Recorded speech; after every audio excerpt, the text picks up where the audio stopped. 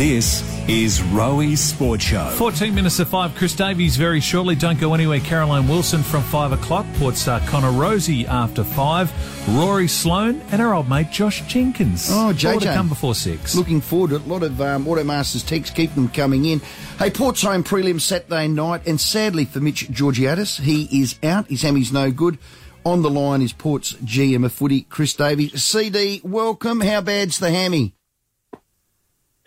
Look, it's not bad in the sense that he just hasn't got himself to a point this week where either he or we are comfortable selecting him for the game on Saturday night. So he's been on a rehab program, as you know. He played in the SNFL on Saturday and got through that, in a managed capacity internally, but just hasn't got himself to a point where he feels like he can really stretch out. So we feel it's best right now that we don't risk him in a preliminary final. Yeah, get that. He didn't re-ping it or anything, did he?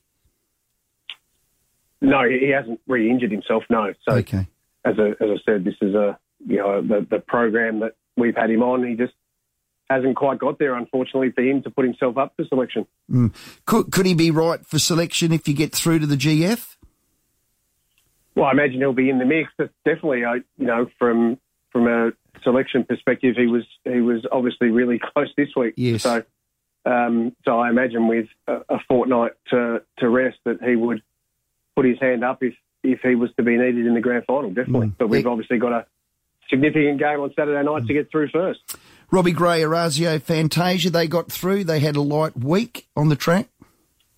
They did, but at the same time, Stephen, I've got to say, this roll call that goes on at our training nowadays with who's doing what and where they're doing what is a little bit frustrating or time-consuming. I mean, as you know, these guys are managed, whether they're training on the track or internally, their training. So both of those guys are fit and available, and as you say, some of them only train one day a week, some of them can get up for both, but both of those guys are ready to go. Yeah, your fans are toey, CD, that's all. I think you're a better team with those two fitting in. So it looks like you go in unchanged.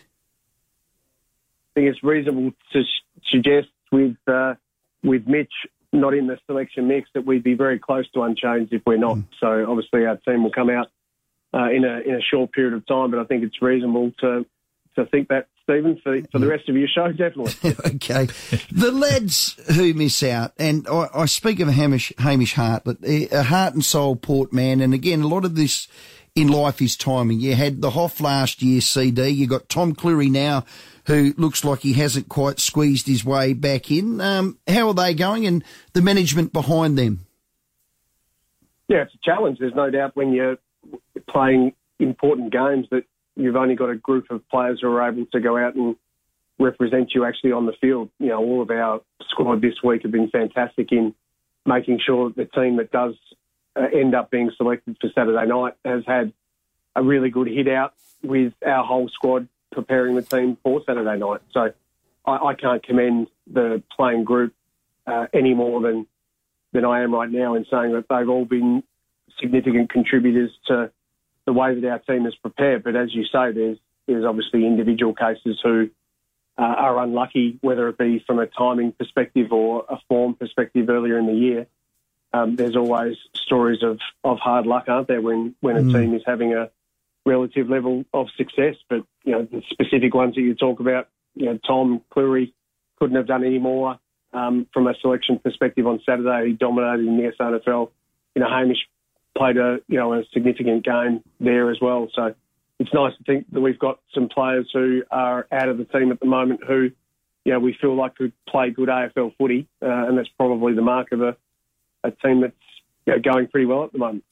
You're the GM of footy down there. You've walked this week last year. You're very experienced at it, and you get to, from afar, look at it within. Sum up the group in a couple of words. Like, are they quietly confident? Give us a couple of words that would sum the group up, the coaches and the players going into this prelim, CD. Oh, look, if you needed to, I'm happy to throw up determined and committed.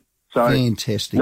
No doubt that the guys are ready. We've positioned ourselves well throughout the year it's now up to us to execute on Saturday night. Yeah, yep, brilliant, love it.